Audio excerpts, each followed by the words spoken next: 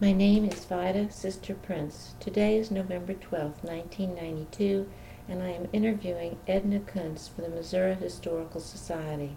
Edna is going to talk about her husband, Victor Joseph Kunz, who was an artist, a designer, and an architect. The Missouri Historical Society has purchased 13 of Victor's works, some of which include the Cavaney Branch Library, the World's Fair Pavilion in Forest Park, and a 1940s view of the Millis Fountain and Union Station. Victor Kunz was born in 1899 and died in 1991.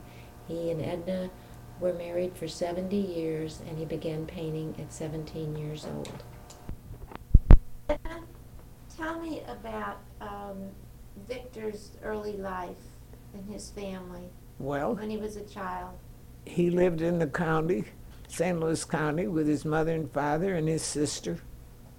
He had one sister, and he went to grade school and graduated. And like any other boy, he went swimming in the river when he shouldn't have. He ice skated a lot. He loved to ice skate, and then he didn't go to high school. He went to a technical school, Schleicher's Technical School. That's where his uncle went, and his uncle was his idol. Do you know what the grade school was that he went to? Hancock, Hancock. down in the county. And then he went to Schleicher's, and that was an engineering school, and there's where he studied, and he graduated there, and from there he went to work. First job he had was at Union Electric drafting, Was it what?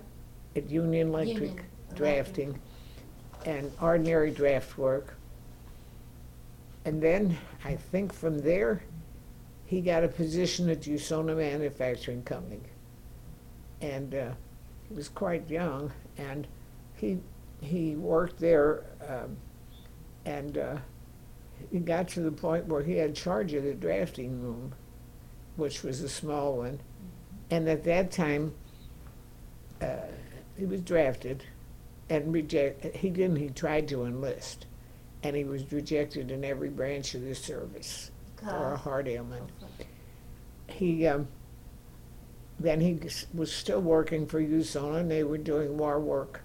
Then he finally was called, and I forget his boss's name now. He decided to keep Vic. He needed him for work, for war work, and Vic stayed there. And while he was there, he designed one of the large gates for the Missouri Botanical Garden. I don't know which gate it was, but it's still over there, but what they've done with it, I don't know. And then from there, he went to Usona Manufacturing Company. He knew one of the men that worked there, and they said, Vic, I think you would like it there. So he asked his boss for a raise, and he wouldn't give it to him, so he went to Usona, which was a different kind of drafting. Well, that's what you just Ironwork. And from Usona, he went to Algonite Stone. Okay. And when he went to Algonite Stone, he got more things that on the architectural line. And while he was at Algonite, one of the head men of Bank Building Corporation knew him and asked him if he would come down there to work. He knew that Vic had been doing artwork, and and designing, and Vic went to a Bank Building and Equipment Corporation. He stayed there until the Depression, and from the Depression, while he was there, he got work at Missouri Pacific Railroad for a couple months, and then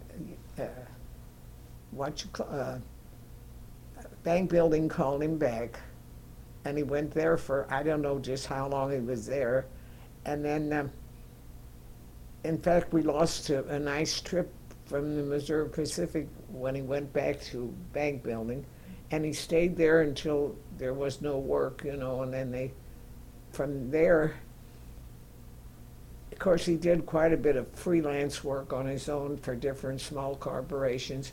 In fact, he did one of Mount Santa's early buildings right down here on Broadway, little building when Mount Santa was just a small, insignificant corporation. And He went to the bank building. he went to Moran, Russell, and Kroll. And they were architects. Yes, and he was given a chance to delineate and quite a bit of work, and then bank building called him.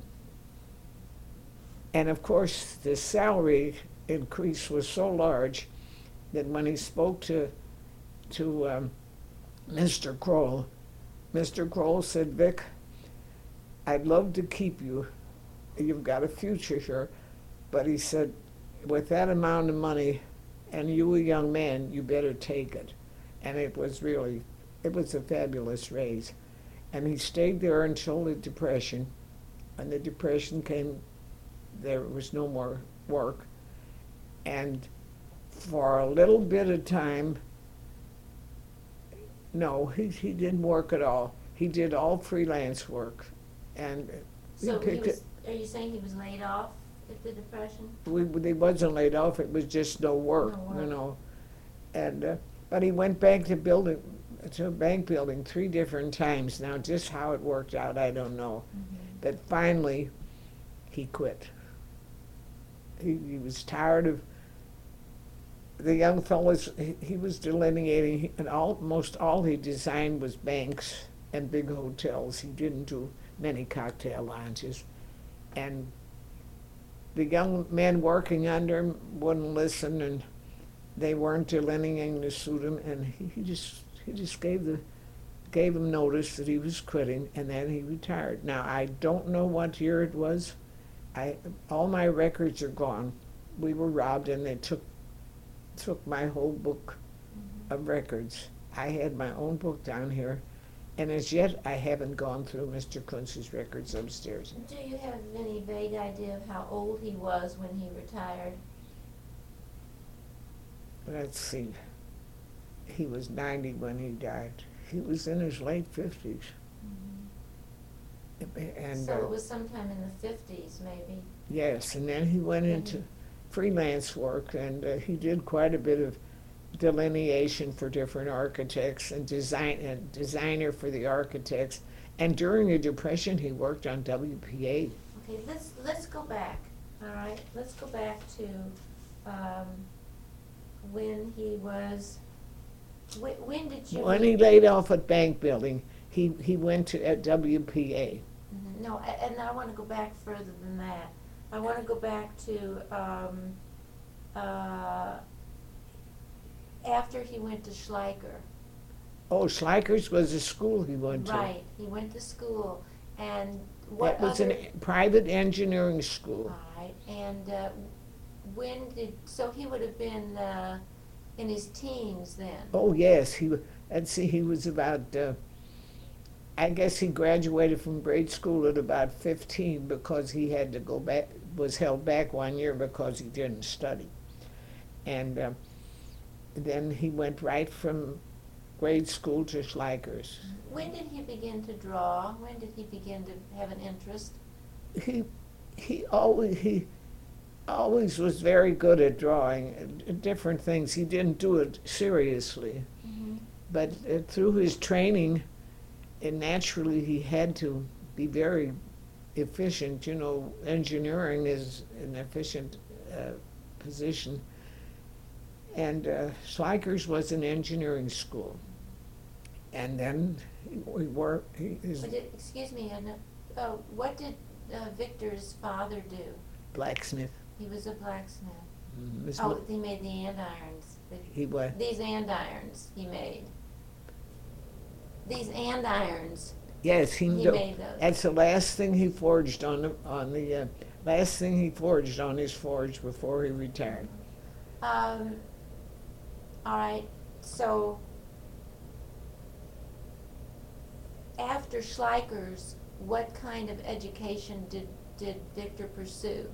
He went to. He finally, after he got into different things, he went to the St. Louis Architectural Club. They had an architectural drafting a school out there. It was this private club, and they had, it was the St. Louis Architects, the only education he had. He was self-educated. He went to Washington He U? went to Washington U. Oh, he went to Washington U before he went to Moran, Russell, and Kroll. See, he went, the yearbook is down there. I think it's, we came here in 20, let's see, he was master of his lodge in 31.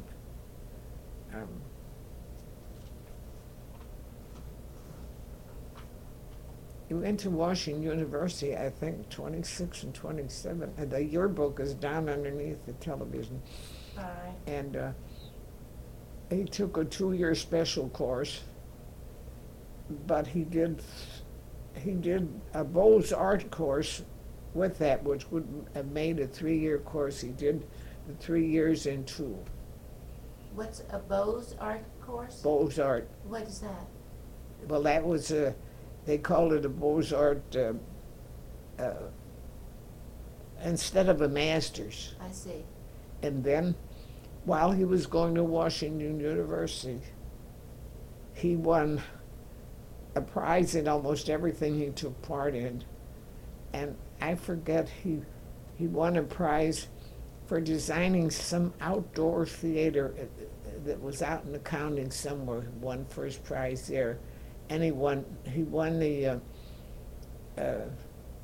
national medal in the Beaux-Arts fraternity, in the architects fraternity. What was the fraternity?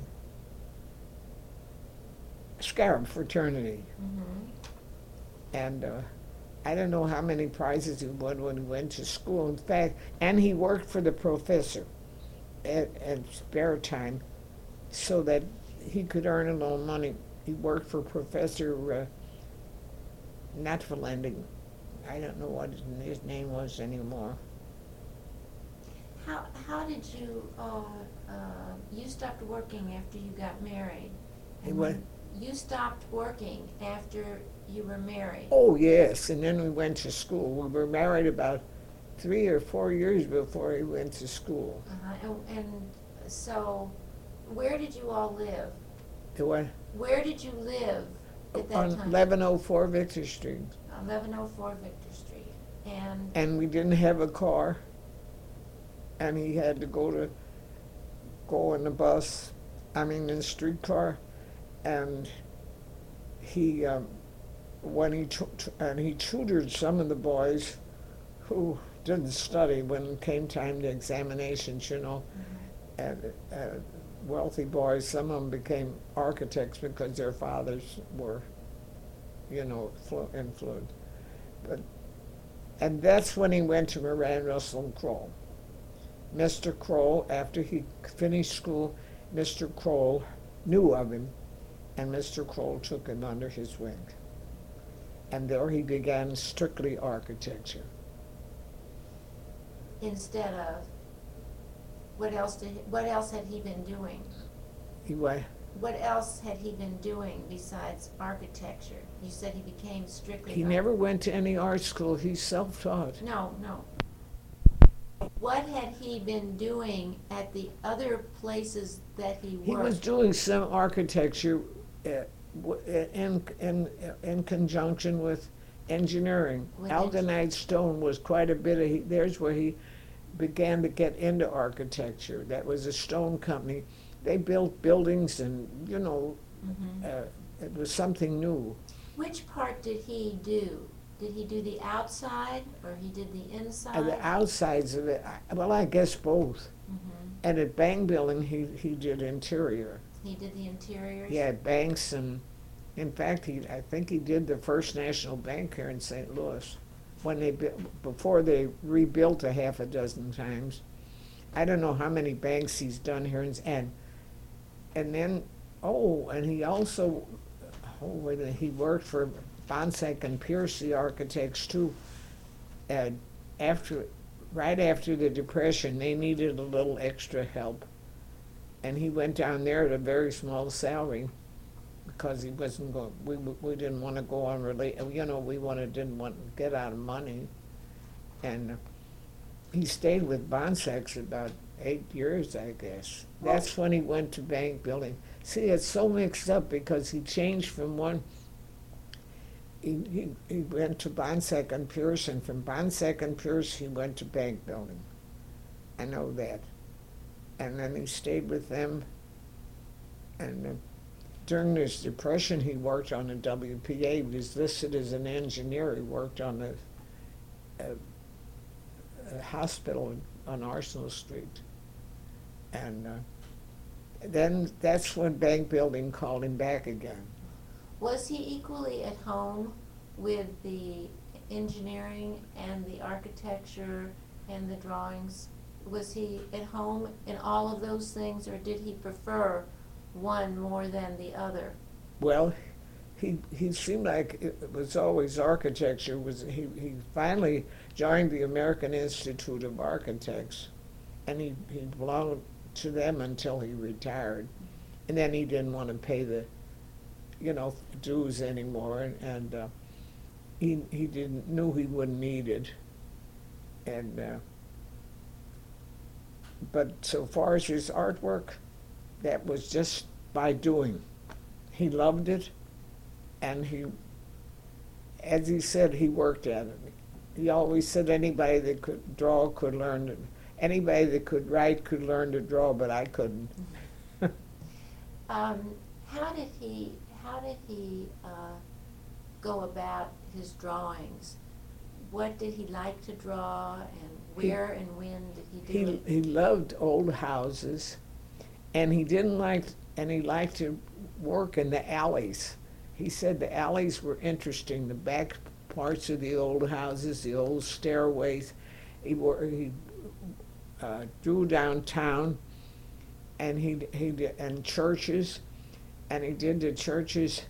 He'd always take the back part of the church, the interesting parts, and he loved the Ozarks. Any old dirt road we would see, he'd go down, he'd find an old ramshackle barn or a log cabin. That was what he liked. And he also liked to draw trees, different shaped trees. We got a lot of sketches upstairs. And but he enjoyed any kind of drawing. I mean, he's got churches and graveyards, commercial, and old gates, iron gates, things, and he'd just sketch anything that he would see that impressed him as being something he wanted to put on paper. And he always carried a sketchbook. And he'd sit in a streetcar and he'd sketch the folks sitting in a streetcar, different figures. And as long as I remember, painting was all he ever cared about. When he retired, when he didn't have work, he'd go upstairs and draw. And most of his things he did right on the spot. But big buildings like some of these, like St. Francis de Sales Church and them, he would have to sketch them and then write the colors down, so he could come home and finish the things. He couldn't do them all on the spot. But most of his crown-length things were done right on the spot. In fact, that's how come we sold those pictures to the man that draws the weather bird for the Post. He said he'd been looking all over for sketches that were on-the-spot drawings. He said he and his wife tried to do that for years and they couldn't. He bought two. And he would paint anything. I mean, draw anything for pastime. And we were situated that he didn't have to work steady. We didn't have anything to spare, but we didn't want for anything either. But in architecture, he worked for Algonite did some, and Usona did. They designed metal work, Usona. There was Algonite Stone, Moran Russell and Kroll, Bonsek and Pierce, and bank building. Of course, Missouri Pacific was more, those were temporary jobs. They were small, much smaller paying. Mr. Kunz was a high paid man. And what does that mean in those days? well, he earned what would be probably a half a week's. At the time he quit working, he was making $500 a month, which was top anywhere. And bank building, they would have paid him another $100 a month to keep him, but he wanted to quit. And had he just had enough of what was going on at work, or had he become tired of what he was doing? Yes, he was just tired of the whole thing. He felt like he was, I don't know what he did. He come home one day and he said, Edna, he said, how would you feel if I would retire? He said, do you think we could make it? And I said, well, sure we could. He said, I could get work, on the side and work for other architects maybe a week or two, maybe a month or so. I said, go ahead, if you want to retire, go ahead and do it. So he did. When he sketched, did he use a pencil or charcoal? Or Everything. When he just sketched, he used charcoal and he used pencil. And in watercolor, he went right to the watercolor. He might have sketched in a few lines, to give him balance and proportion, and then he used his watercolors. And he didn't care for oil. And he didn't like portraits. He wouldn't do portraits, and he didn't care for flowers. Mostly architect. Oh, most of his paintings were architecture. Toward last, before he began to fail, he did a couple of flowers and did my antiques and a few things like that. But he never made a sketch of me. Never once. He only made one sketch of his father. That's the only one I remember he made of anybody. Did you ever have a discussion about that? No, I left him go. I never thought to ask him, and he never thought to do it. Whether he didn't want to, he said, I don't like to do ladies, he said, because they want you to make them look beautiful. They don't want them made the way. I think he's right. So, but I don't think he ever gave it a thought of doing one of me. I wish he had, but he just never gave it a thought. And so I don't have one. Tell me about how you felt about his work. What I thought of his work? How you felt about it. Oh, we discussed things that he sketched, or he'd bring it home and he'd ask me. I'd tell him if I thought it was good, and I'd tell him if I thought it wasn't. And I was his most severe critic. But felt well satisfied with what he was doing. I never regretted that he quit work, because we never felt a pinch, and we had our home, and it was clear, and we'd go out and he'd sketch, and when we went on a vacation down the Ozarks, he'd find something to sketch down there, and he didn't sketch animals either. He sketched our little dog a couple times, but she wouldn't sit still for a sketch. When he started sketching and took his pad on his lap, then she came and sat in his lap. How did it change? How did his work change from? How did he what? How did his work change and evolve from the beginning when he would do it as an extra thing while he was working to when he retired and had more time? When he was working, he would sketch in his spare time.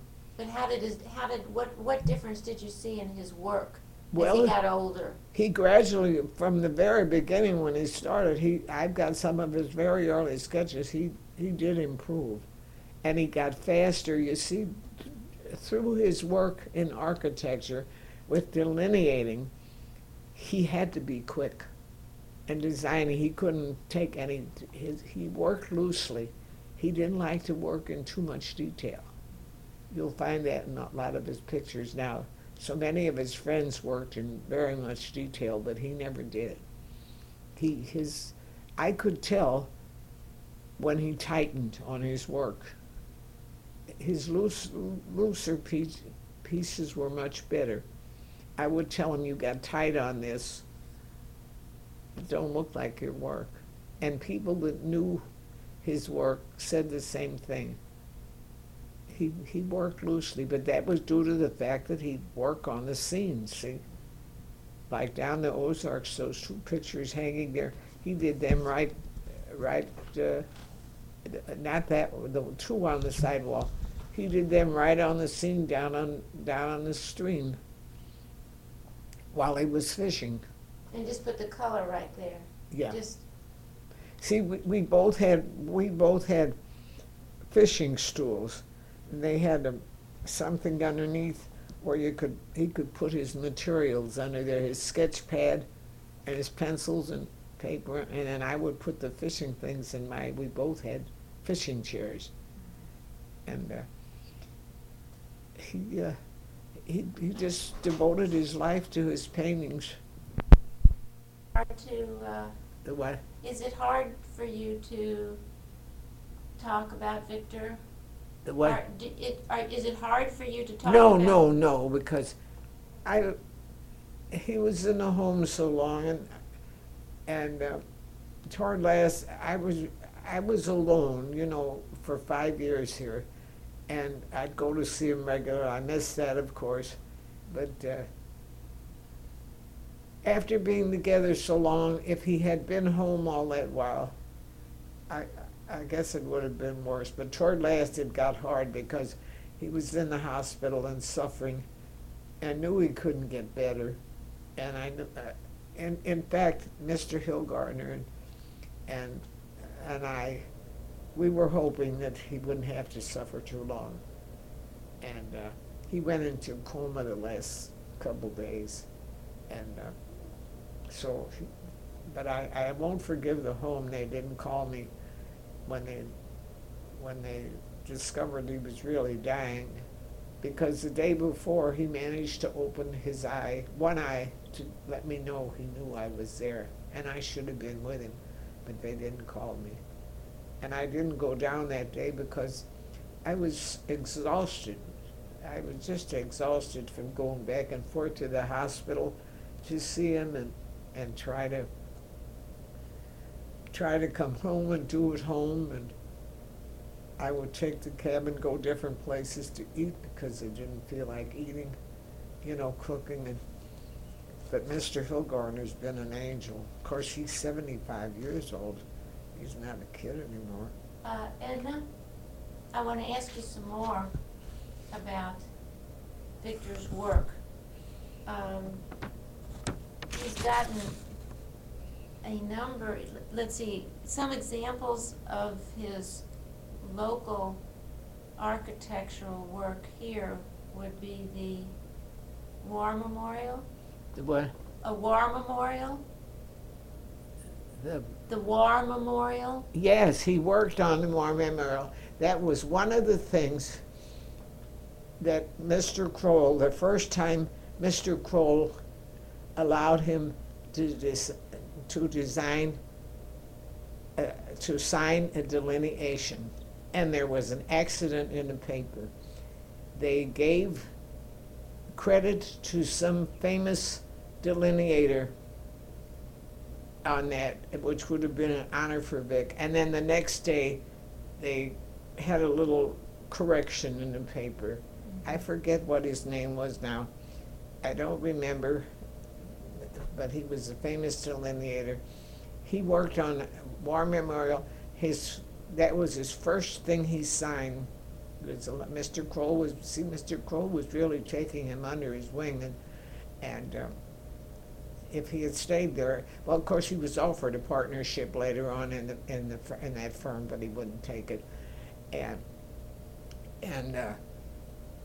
his last job, his last architectural thing he did, And he couldn't do that as an architect because he didn't have an Illinois license. He had to do it as a designer. Was to cross a piece at Palo Alto Pass on top of Bald Knob. He signed off. So he ended with the war memorial, or started with the war memorial, and he ended with the cross of peace, which was the coincidence. And that I haven't seen that now in 7 years. I don't know how they're keeping it up, but that was a tall cross, taller than the famous Bar building. And and they built it on top of Bald Knob, and they have had plans for it greater than their. I don't know what they've done with it since. We were down there right before he went into home. He couldn't drive that far anymore, and so we're if they've kept that, that is a memorial to Vic.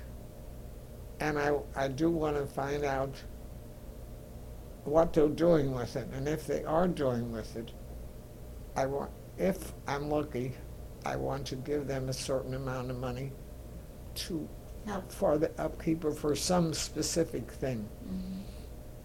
But and then he was involved with the Missouri Pacific Building. The what? Missouri Pacific Building. Yes. And the Federal Reserve Building and Bell Telephone. And let's see, and he did. And he did quite a few schools when he worked for Bonsack and Pierce. A lot of their work was country schools.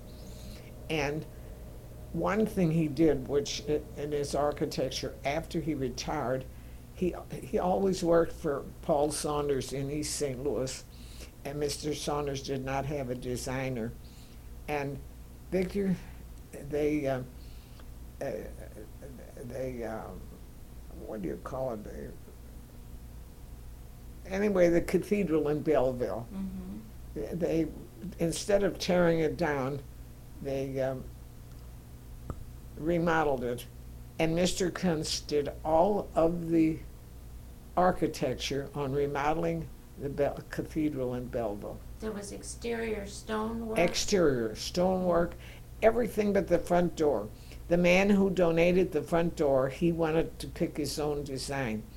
But Victor went with the architect and the bishop up to Indiana even to pick out the stone. They took him up there. And he also did the stations inside, and we were not familiar with the stations. He had to get books on that just because we aren't Catholic. And we laid the stations out on the floor to work on them. I went upstairs with him. I often stayed up there with him all day. And but that was a beautiful job. And when they rededicated the cathedral, well, then we were invited guests to their dinner, and all the celebrations. And he felt, Paul was really pleased with that, because he knew Vic's work, and he thought he'd get a good job, and Vic really worked on that, and he was proud of it. He has a lot of buildings and places, to his credit, that'll never be signed by him because he did them for other people. But I think the cathedral, in the new, they put in another cornerstone, and they put something in about Victor having designed it. You see, he had to be careful because he only had Missouri architectural license, and Victor wouldn't do anything, was dishonest. He just wouldn't do it. But he designed that cross of peace for Harvey and Hale, the engineers. And see, that Mr. Harvey people knew him. They knew him from his work, and they would come to him. And I know when he took that cross of peace, the three of them, they didn't know what they would do or how they would accomplish it because it was so unusual. It's so tall. And they had to put a ranger station in the very top of that cross. And Vic had a funny thing happen. When the whole thing was finished, some of the plates formed a sign of a cross on the front of it, which he hadn't planned on at all. It just was one of the things that happened. But they intended to do a lot of things with it. Now, whether they've done it or let it deteriorate, I don't know. Sometime or other, I would love to have somebody take me down there, but it's on the top of that bald knob, and Pilot knob? Pilot knob, and it's a bald knob mountain, honey, in Illinois. Palo Alto Pass, bald knob. Yeah, I got this out of that article. Maybe Bald knob, and it's tall. It's as tall as 11-story building. Victor said. I don't know. I have a book on it in that drawer. It tells how wide the arms are, and how the base. That was a challenge for the three of them, but they did it. I think Mr. Harvey and Vic really worked it more than. Mr. Hale didn't work on it too much, but Harvey and Vic worked on it more than that. And he worked for the Bank Building and Equipment Corporation as an architect and designer for approximately 30 years. Would that sound right? He was really designated as a designer down there, or architect, architectural designer. That's a long time to work for a company. And this home, didn't he build this home? Did he buy? Build this house? This house. The what? Didn't Victor build this house, design and build this house that we're in? Yes. Can you tell me about that? Well, we found the lot. We looked around one time I said I would like to live in this area, which was a lot different than it is today. It was 1928? Yeah, now we bought the ground we bought the ground, I think, in 27. And we found the lot. A man on Leona owned it. And it was no street, no alley, no electric, no gas, no water. And then in 28, I guess must have been about the middle, because we moved in here around Thanksgiving in 29. And he designed it, and he used to come out and superintend, the builders. And they did a couple things before he got out here. One of them was that stairway. That stairway isn't the way he wanted it. And we moved in here about a week before Thanksgiving in 1929. And I had my folks out to eat. And my mother baked the pies, and we made chicken because I had a coal oil stove. And I cooked on coal oil for about, I guess, almost 3 years until we got gas. But we put the electric pole in, we put the water in. And I couldn't get gas. And then when they made widened Lockborough, I was able to get gas. And I had a very nice oil stove. And I know my grandmother came out to see me, and she said, "Where did you ever find this mud hole?" But it wasn't long until we got the street. We had the street made and the alley made, and everything turned out all right. And we're at 6806 Alexander. And it was Henrietta Court when we bought it, but they changed it to Alexander. The city did. Now, Edna,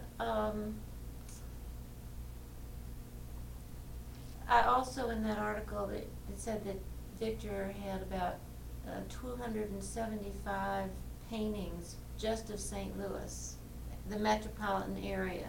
Yeah. and that his entire collection of sketches and paintings number more than 1,000. Oh, I bet every bit of it, because I must have 100 upstairs yet. But some he destroyed himself. Oh, really? Yeah, and I've already destroyed some,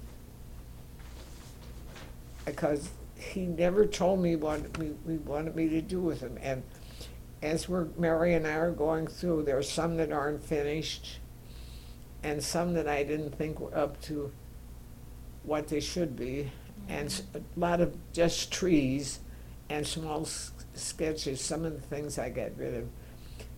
I didn't want them to go in somebody's attic or be sold for 50 cents or half a dollar or whatever at an auction or something. And see, he donated a lot of his things to charity. When they had auctions, for children, and he would always donate a picture. And when we had our artists had their art balls, he'd always donate pictures to the auction. And the Artists Guild, he would give some for their, so he belonged to the Artists Guild, and he would give some of his pictures for their, what they would call their flea market. They would put a price on them, and then if they were sold, if not, they took them back. And so I still have oodles of pictures to go through, and but you see, I'm donating them to the Missouri Historical Society. They're coming to get some. I'm to go up and select what I want to keep. And then they're going to select what they want now. And then when I pass on, they can get the balance of what they want. And whatever's left is to be destroyed. So it doesn't get in the hands of a dealer or somebody that shouldn't have. Of course, Glenn, Mr. Hilgorn and his family have already picked out what they wanted. Named Artist of the Year. He was Artist of the Year twice. 4 times? Twice? 2 different times. Okay. And he By won. the Society of Independent Artists. By the Society of Independent Artists in St. Louis. Well, the independent. You mean how did they decide? No. That's who was he was named Artist of the Year by the Society of Independent Artists. Well, I'll tell you how they did that. They would have their different exhibits during the year, and the pictures were voted on by judges, and then whoever got the highest number of points would get Artist of the Year. And Victor won that twice, and then once he won Best in Show, which was very funny, because he would win, but it seemed like he never picked for Best in Show. But now with the North, he belonged to the North Side, and up there twice his watercolors were, they picked their prizes in categories, and twice he won the best watercolor, and he had his choice. He won in the black and white, but he could only take one prize. And then, of course, he took the watercolor because it was a larger amount of money. And he was lucky enough to sell both of them right out of the show. Oh, my. And in fact, one of them, another artist, his husband bought for his Elvis, a New York painting. And Did he like selling his work? no, he never pushed selling his work. He could have had a good market if he had put it with an art dealer, but he didn't. It seemed like he wanted them for accumulation for himself. In other words, he did his painting for his own pleasure, and that's what he wanted to keep it. And while he was in the home, I took some pictures down there. We have some now that he hasn't signed, and down there for him to sign. And while I had them down there, I sold several right out of the group that he was signing, and to outsiders, not to the people in the home, visitors. And then when they found out I was selling his pictures, well, then they went. Mr. Hillgardner's daughter brought some of the people from Edwards and Company down here, and she told Edwards about, because they were buying art, and some of their employees came down, they bought several, and then the Missouri Historical Society bought 15. I've got pictures of that in their magazine. And he was a judge at some art shows? He judged art shows in St. Louis and out of town. And he volunteered at the Veterans Hospital? Volunteered for 22 years. And had taught drawings and taught drawing? He worked in the manual arts, which was years ago, the veterans stayed longer than they do today. He'd teach them, they wanted art, and he'd draw templates for different pieces of woodwork that they would want to make. Anything in that line. He volunteered down there in 22 years. He volunteered down there while he was working. In fact, he volunteered with two different. He volunteered with the Red Cross, and he volunteered with the Masonic Association. But he stayed with the Red Cross then because 2 was too much. He couldn't carry on that much. But he holds a position as senior past master and Did he what? Senior past patron of the Eastern Star Lodge. He's a past master in 1921, Mm-hmm. and a past patron in 1930 of the Eastern Star in 1939. That was with me. I was matron at that time.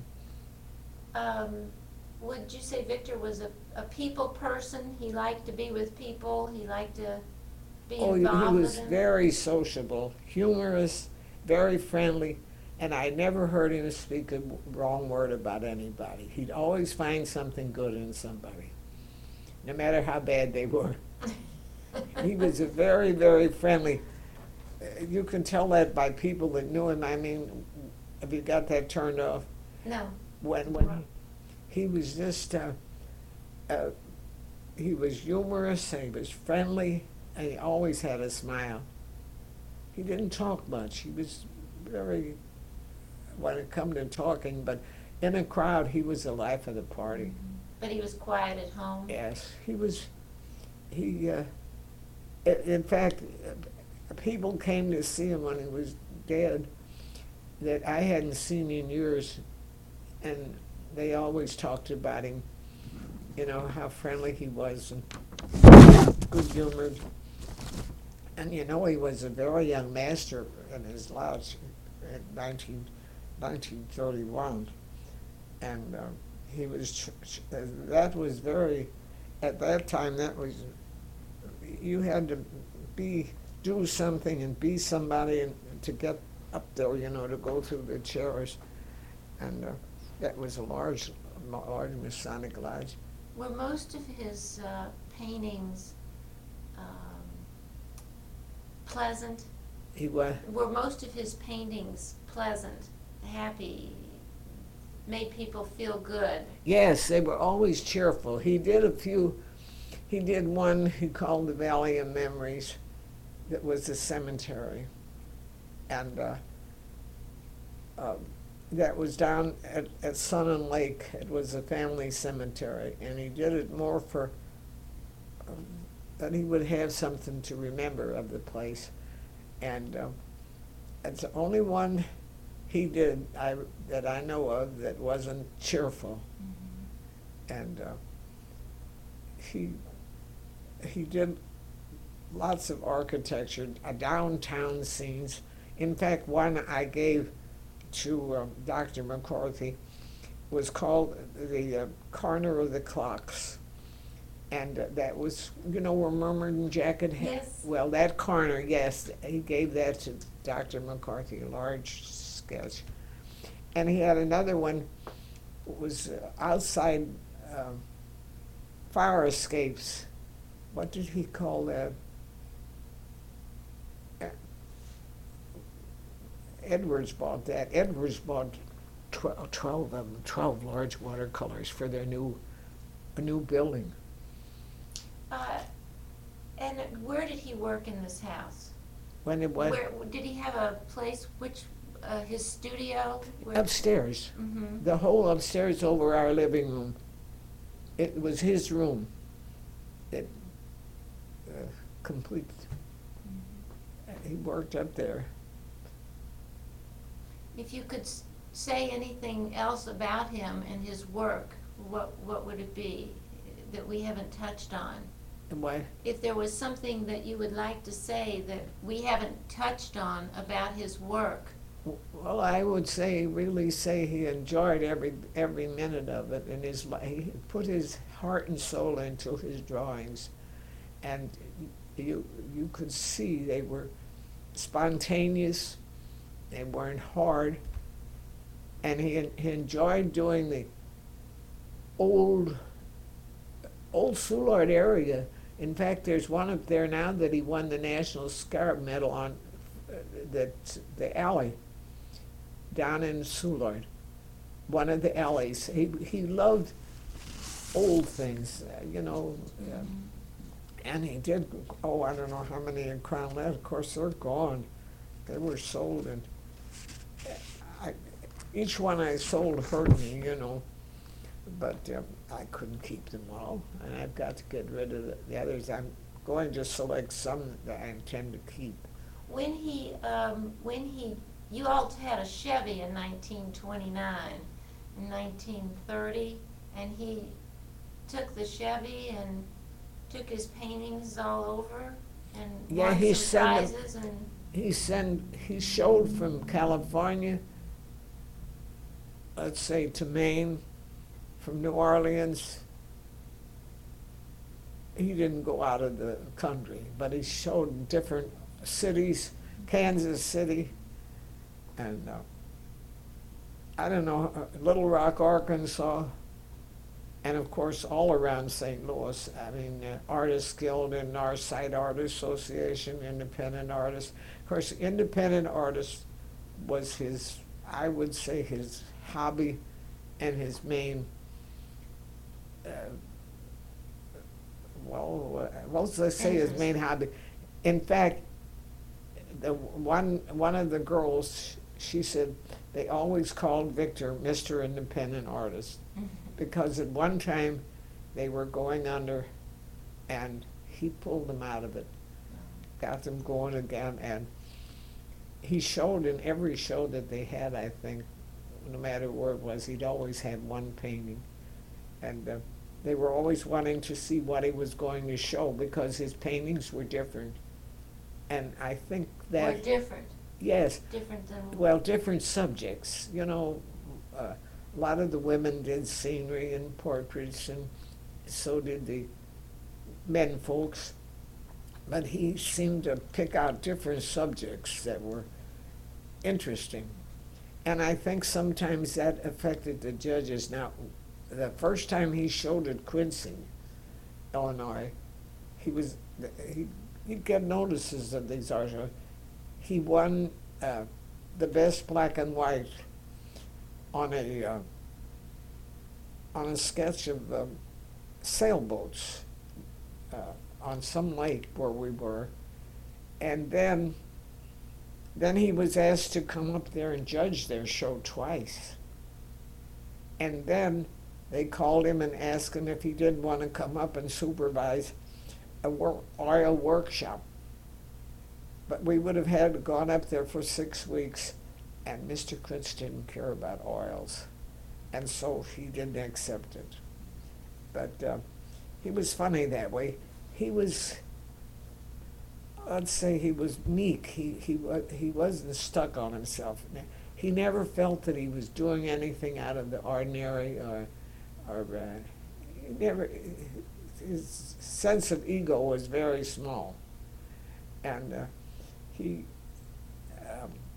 but he wouldn't go up there and take that workshop. And he never failed to help any artists that wanted to know how he did it, or if they wanted to watch him paint or anything. He was always willing to help. somebody else. He said, someday I'll be gone and they can carry on. And a lot of the artists today say, well, Victor, especially with black and whites, Emily Tate, one of our independent artists, she said she had given up on black and white until Vic took over with her and showed her what to do, and she's been winning with them. She's up in years now. Was he pleased when he won? The what? Was he pleased? Was he pleased when he won? Oh, yes. And and nobody begrudged his winning. And then after a while, when he was winning so much, he thought maybe he was winning too often. He wouldn't put in some of his best pictures, so that he didn't win again, because there were a lot of amateurs, and he didn't want to take over all the time. But he had a show at the Monday Club, one-man show, and that's the first time that anybody knew, or his friends knew, that he was painting the way he was. One man said, "Victor, where have you been?" Let's see, what did he owned some business firm, and he bought 4 pictures for his office. He said, "Mr. Kunz, where have you been hiding all this stuff?" He said, "None of us knew you did that." See, he would just paint and then keep it Yes. upstairs. He didn't talk about himself. I mean, in other words, he didn't brag. I mean, he could have pushed himself. He could have sold pictures by the dozens. He could have been with several art organizations and art stores, and had a portfolio there. But he just wouldn't do it. And he wouldn't talk about his sketches with me. He never told me what he wanted to do with them. It was up to me to do the best I could. I'm sorry, go ahead. The only thing he said, I shouldn't let anything ever go out if he passed away that I didn't think was good or was up to his work. He trusted you. Did anybody ever come to him, and ask him to paint something for them? Oh, yes, he had several times where they asked to paint different things, but I don't remember what. One of them was Dr. McCarthy's home. Another one was Rollo, this famous builder, their home. Which Dr. McCarthy? The older man, not the obstetrician. Well, Dr. John, I think it was John. I never did remember Dr. McCarthy's first name. Peter? I think it was John. He had the stroke lately. He's incapacitated now. He can't practice anymore. And it's his son. And anyway, and Rollo Construction Company, several people, he painted their homes. And he did several homes for several wealthy people, but I don't remember all their names. All right. Well, we've covered a lot of ground. And I can, just from listening to you talk about Victor, I can feel the respect that people had for him and his work. And I appreciate your... And let's say as a character, he was 100%. And as a husband, the same thing. He was a wonderful man. I wouldn't know one thing I could say that he ever did that with me, that wasn't right. But I think we did everything together. We never made any large expenditures unless we did it together. And like the home, it was designed and built on a shoestring. There were many things, if we would build one 10 or 15 years later, maybe they would have been different. But we were satisfied here. It was home. And he never once talked about moving. And I didn't either.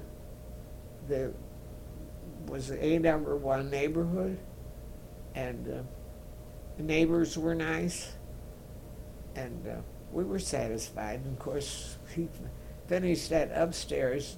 We did that together when he retired, so that he would have some place to work, you know. Well, where did he work before that? Before he retired, he was still painting.